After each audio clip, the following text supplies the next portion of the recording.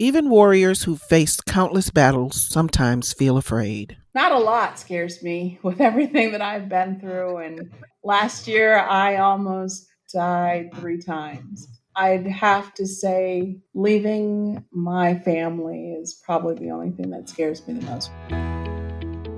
That's three-time kidney transplant recipient, lupus, kidney disease, and cancer survivor Kimberly Gosell. I'm Monica Fox, kidney transplant recipient and Director of Outreach and Government Relations for the National Kidney Foundation of Illinois, and your host. In this episode of The Journey Continues, Kimberly shares what gives her the strength to keep fighting health battle after health battle. Kimberly, let's start at the beginning. How old were you, and how'd you feel when you got the diagnosis of lupus?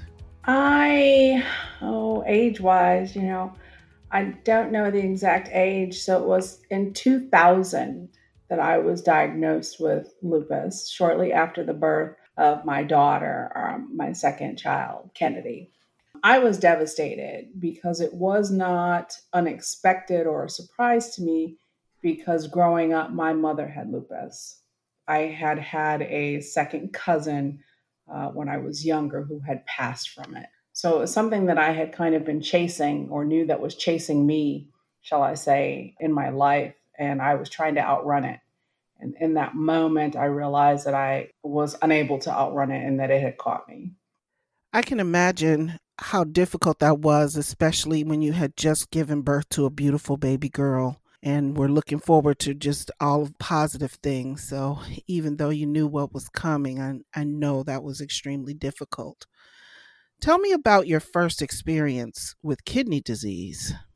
The Thanksgiving of 2007, I had been hosting Thanksgiving, and I had just recently that week prior had been given the news from my rheumatologist and my nephrologist that I was going to be needing a kidney transplant. And so we were fortunate to move pretty quickly. At Thanksgiving, my cousin, just as fate would have it, had traveled from Texas and joined us for Thanksgiving dinner, and I hadn't seen him in a while. I grew up with him as a child, as a little one. I was raised an only child, but he was my first cousin, and so we were pretty much as close as brother and sister could be. And he joined us for Thanksgiving dinner, and I made the announcement that Thanksgiving at the table to tell everyone that I was going to be needing a kidney transplant. I didn't really know what that meant, and I don't think anybody in my family, well, we knew what it meant because my mother had had one. And so when I made the announcement, my cousin just, cavalierly said, "You can have mine, pass the turkey." So it was just a matter of fact. And so we went on about everything that we were doing, and it happened pretty quickly because that was November. And by January, the doctors had said, "It's time. We need to get this done." My husband said, "You know what? Why don't you call Tony?" He offered. And I thought, well, dear, it's not quite that easy. It's not like you're asking someone to borrow $50. You're asking them to make sacrifice of a body part. And I actually called him and he said, "What do I need to do?" And at the time he was living in Texas, and we started doing the testing. That Yeah. must have been some delicious turkey. Enough to make you want to donate a kidney. You should probably share that recipe with the kidney community. So you went straight to transplant and didn't have to do dialysis at that time. Is that correct? Yeah, I was fortunate that we had a preemptive transplant. So with the testing, we moved along. He did some testing in Texas, long distance, and then he did come into town to do the rest. So we were fortunate that I was able to skip dialysis that first time. That's great. And so how long did you live with that kidney transplant? So I got that transplant on March of 2008, and it was March 6th. And that transplant took me until February of 2011. I had the unexpected death of my mother, which added a lot of stress and strain and sent me into kidney failure. Oh, and how'd you feel when you realized your kidney was failing? I felt a lot of things. One, because of the unexpected loss of my mother. So there was that stress. And then the fact that someone, my cousin, had made this sacrifice to give me the gift of life, and to have felt like I had disappointed him, like what could I have done? What should I have done? What did I do to make this fail? I was constantly apologetic to him, apologizing over and over again. And he just kept saying, there was nothing that you could have done, and stop apologizing. And he jokes to this day, if I had another one, you could have the other one. If I could live without this one, you could still have this one too. Oh, what an amazing cousin. He Wow, is. what a hero. He is. So that kidney rejected, and were you able to get a transplant right away? Did you do dialysis? What happened from there?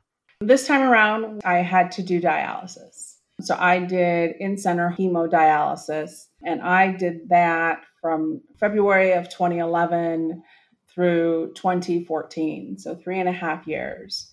And it was rough. It was hard. I didn't know what to expect because the first time around, I, didn't have to do dialysis. So it was draining. It was physically debilitating. It was mentally and emotionally debilitating. I lost a wicked amount of weight. I was drawn in my face. I was probably 5 shades darker. My hair started falling out. It was hard.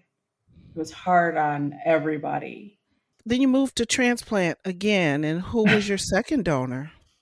The second time around, I was fortunate that I had just really kind of been putting it out on Facebook a lot about my journey and what I was going through. I'm pretty active in social media. And I had a large number of donors come forward, friends, family, people that I didn't know were getting tested. I had someone from kindergarten get tested. I had a coworker silently get tested. And then my brothers got tested. And then all of a sudden my dad got tested, and he was a match. In February of 2014, my dad gave me life again and was my donor. What a dad. So now you have two heroes in your life. I do. And so you were working through all of this, right? I went back to work after my transplant, yes. So tell me about your job and the work that you do as an advocate for other kidney patients. So I have been a professional fundraiser, a nonprofit fundraiser for 23 years. So I had come to UIC after being in a fundraiser and a few nonprofits and then higher education. At the time that I came to UIC, I was working kind of in their marketing, communications, development programs arena. And every year, Chicago Magazine promotes a list of America's top and best doctors nationwide.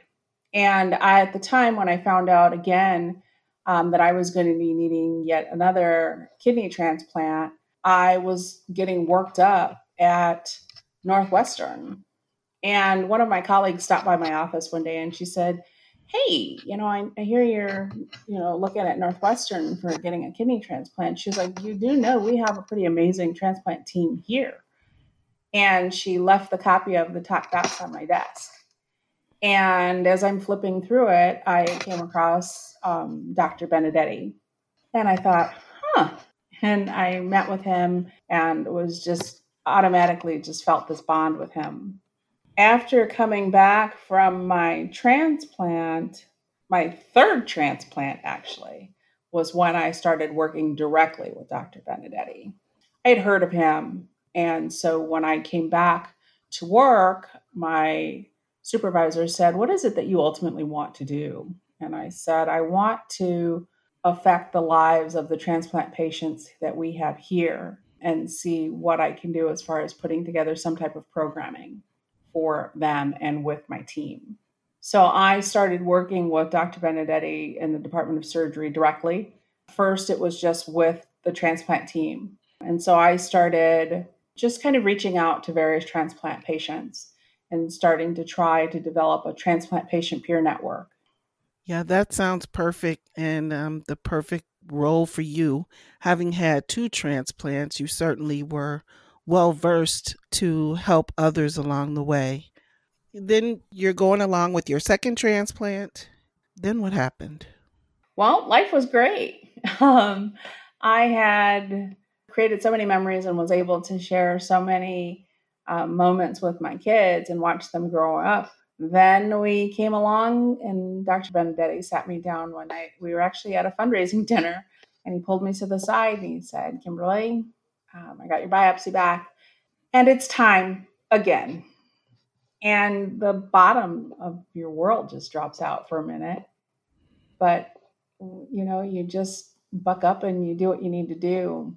So I came home and I told my family the news, and we were sad for a moment. I was disappointed because yet again, I felt I had let down another donor, my dad. And he just said, don't you say another thing about it. We're just going to do it again. And this time, my son, who at that time was finishing up his college at Illinois State University, and he said, you can have mine. And I remember coming home with him from UIC, and we began arguing in the car about it. And I said, absolutely not. I want you to finish college uninterrupted, no issues whatsoever.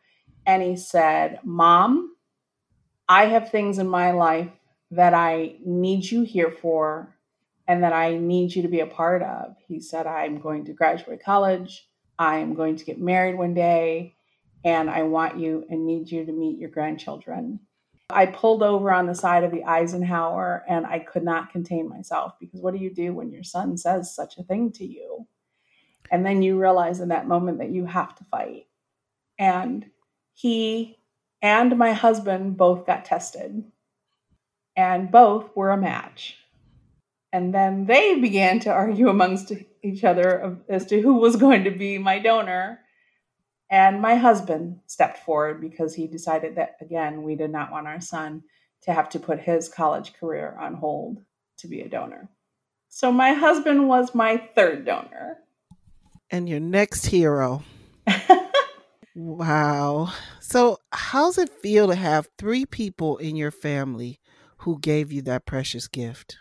I couldn't be more blessed, Monica. I honestly, because some days I just sit back and I can honestly say that my family has kept me alive for the past 13 years.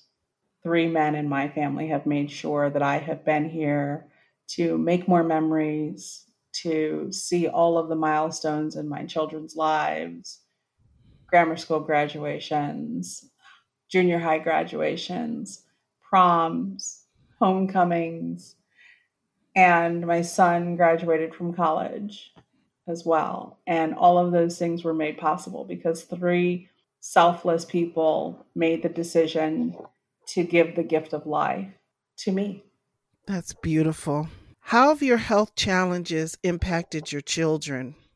They have had a rough childhood, and I feel guilty many days that I've put this burden on them. It's been rough. There's definitely no doubt that it has been hard for them. They have had to make many sacrifices because, as you know, us kidney warriors and people that have kidney disease have low immune systems. So that meant no play dates. That meant that people couldn't come around in the house if they had the sniffles. And a lot of their friends and parents thought we were being exaggerative, and they don't quite understand. So, kind of what we're going through right now in COVID is what people with kidney disease go through and have been going through. So this is nothing new to us. Wash your hands, stay away from people that are sick. This is how we live. This is normal. This is our everyday life. Okay, so how's your husband support the kids? When you get married, you take those vows in sickness and in health, for richer, for poorer, for better, for worse. We have tested all of that for sure, and some. And then he has stepped in, and he has had to, be mom and dad and be everything. And he's been amazing, just beyond amazing. How's being a transplant recipient changed your outlook on life? Being a transplant recipient, 3 times has made me, I will say, a better person. Not that I was a terrible person before, but it has definitely made me a better person. I am more intentional in the things that I do and how that I do them. I am more intentional in how I move through the world and how I interact with people. I see and dance more in the moment. I'm more grateful, I would say, for more things, and I relish in the little things that probably in the mundane that most people probably take advantage of or discount because I know just how precious life is now. That makes sense.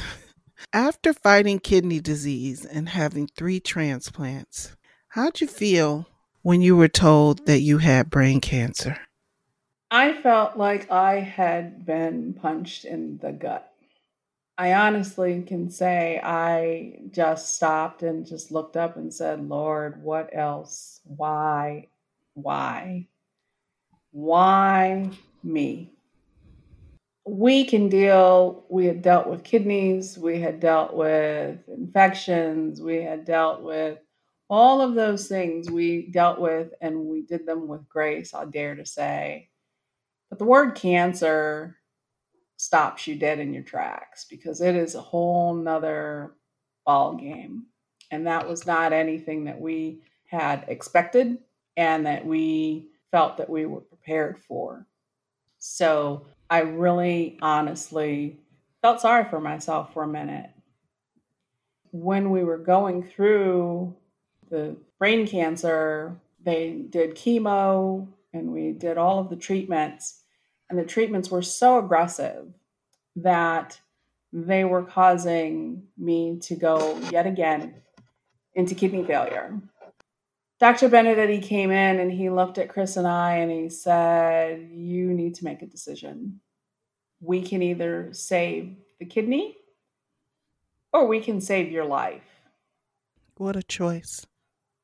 Yeah. And I know most people would make that quick choice and decision, but I honestly, Monica, had to pause because yet again, for another time, I was deciding because we had invested so much into this and so much had come to this for me to have yet another chance at life. And I was going to have to disappoint yet another person. Of course, we chose that we were going to save my life because I had more milestones to live with my kids, as Christian had reminded me. I had his graduation, I had grandchildren to meet, I had weddings to plan. And so we chose to save my life. Then we had a nephrectomy and we had to take out that third kidney. And it was devastating. And where'd you find the strength for that battle?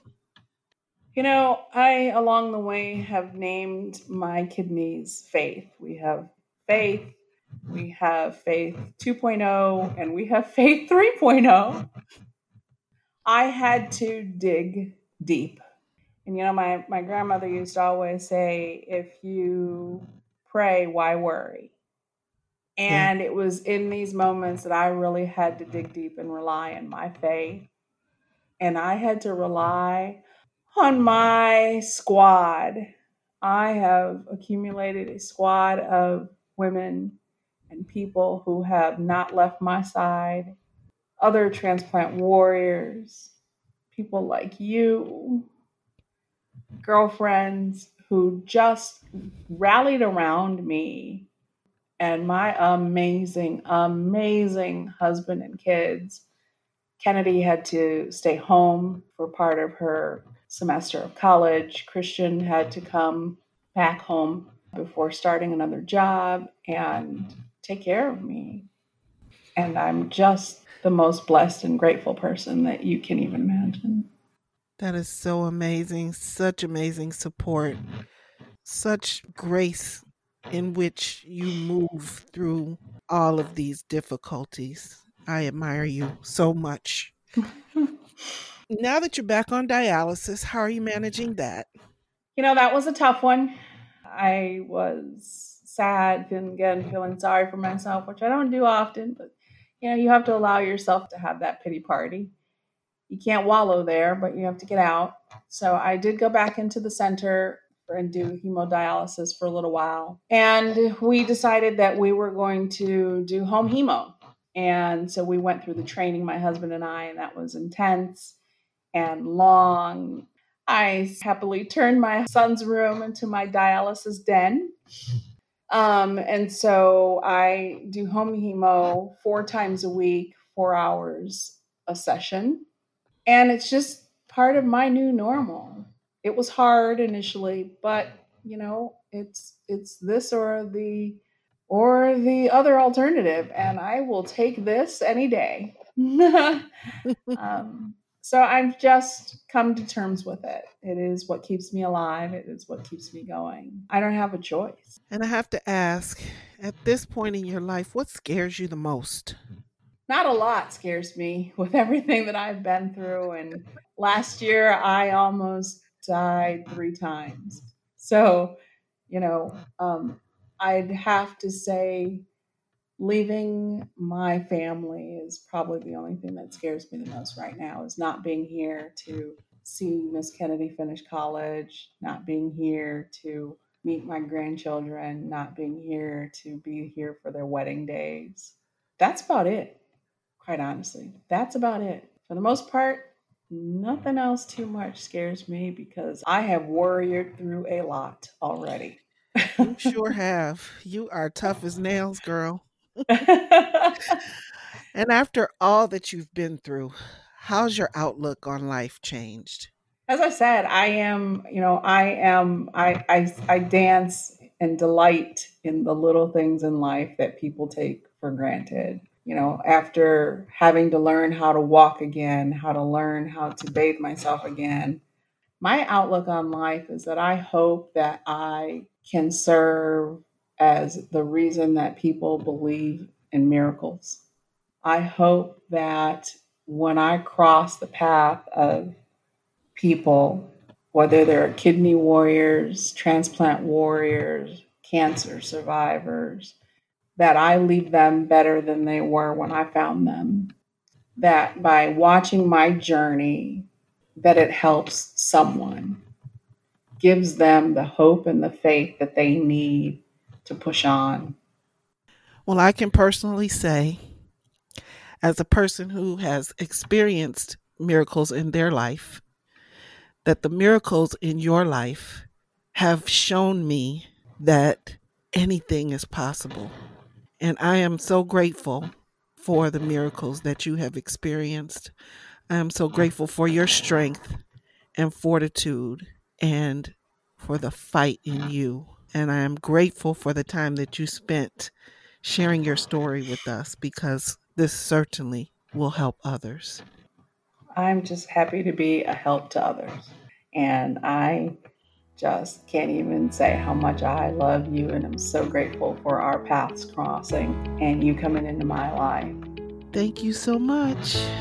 Thank you for having me. If your journey, like Kimberly's, has been filled with bumps along the road, the National Kidney Foundation of Illinois can help. Visit our website at nkfi.org for information about dialysis, transplant, living donation, and self-advocacy. We're here for you. Don't give up. At NKFI, prevention is a major part of our mission. That's why at the end of each episode, you will hear a nutrition tip. Here's Dr. Melissa Prest. Here's today's health tip about managing high blood pressure. High blood pressure, or hypertension, is one of the leading causes of chronic kidney disease. Blood pressure is the force of blood pushing against the walls of your blood vessels as your heart pumps blood around your body. Most people with high blood pressure do not have any symptoms. For this reason, it's often called a silent killer. The only way to find out if you have high blood pressure is to have it measured. Blood pressure is a measure between 2 numbers. The top number, called systolic pressure, is the pressure when your heart is beating. The bottom number, called diastolic pressure, is the pressure when your heart is resting between beats. A blood pressure of 120/80 is read as 120/80. Normal blood pressure in adults aged 18 or older is less than 120/80. In general, for adults 18 and older, blood pressure that stays at 140/90 or above is considered high. Making healthy lifestyle choices is an important part of treatment. It can help bring high blood pressure under control. This may include losing extra weight, eating meals with less fat and salt, limiting alcohol to no more than 1 to 2 drinks a day, and starting a regular exercise program approved by your healthcare provider. If you're a smoker, your healthcare provider will advise you to stop. Smoking increases your risk of complications such as heart attacks and strokes. Medicines may also be needed to get your blood pressure under control. There are many effective medicines for high blood pressure. Sometimes a combination of different medications may be needed. With today's health tip, I'm Melissa Prest, a registered dietitian nutritionist and the foundation dietitian for the National Kidney Foundation of Illinois. The Journey Continues is brought to you by the National Kidney Foundation of Illinois and sponsored by Donate Life Illinois. To learn more about kidney disease and living donation, visit www.nkfi.org. To register to become an eye, tissue, and organ donor, visit lifegoeson.com. If you enjoyed what you heard today, please subscribe to and leave a review for The Journey Continues in Apple Podcasts or wherever you like to listen.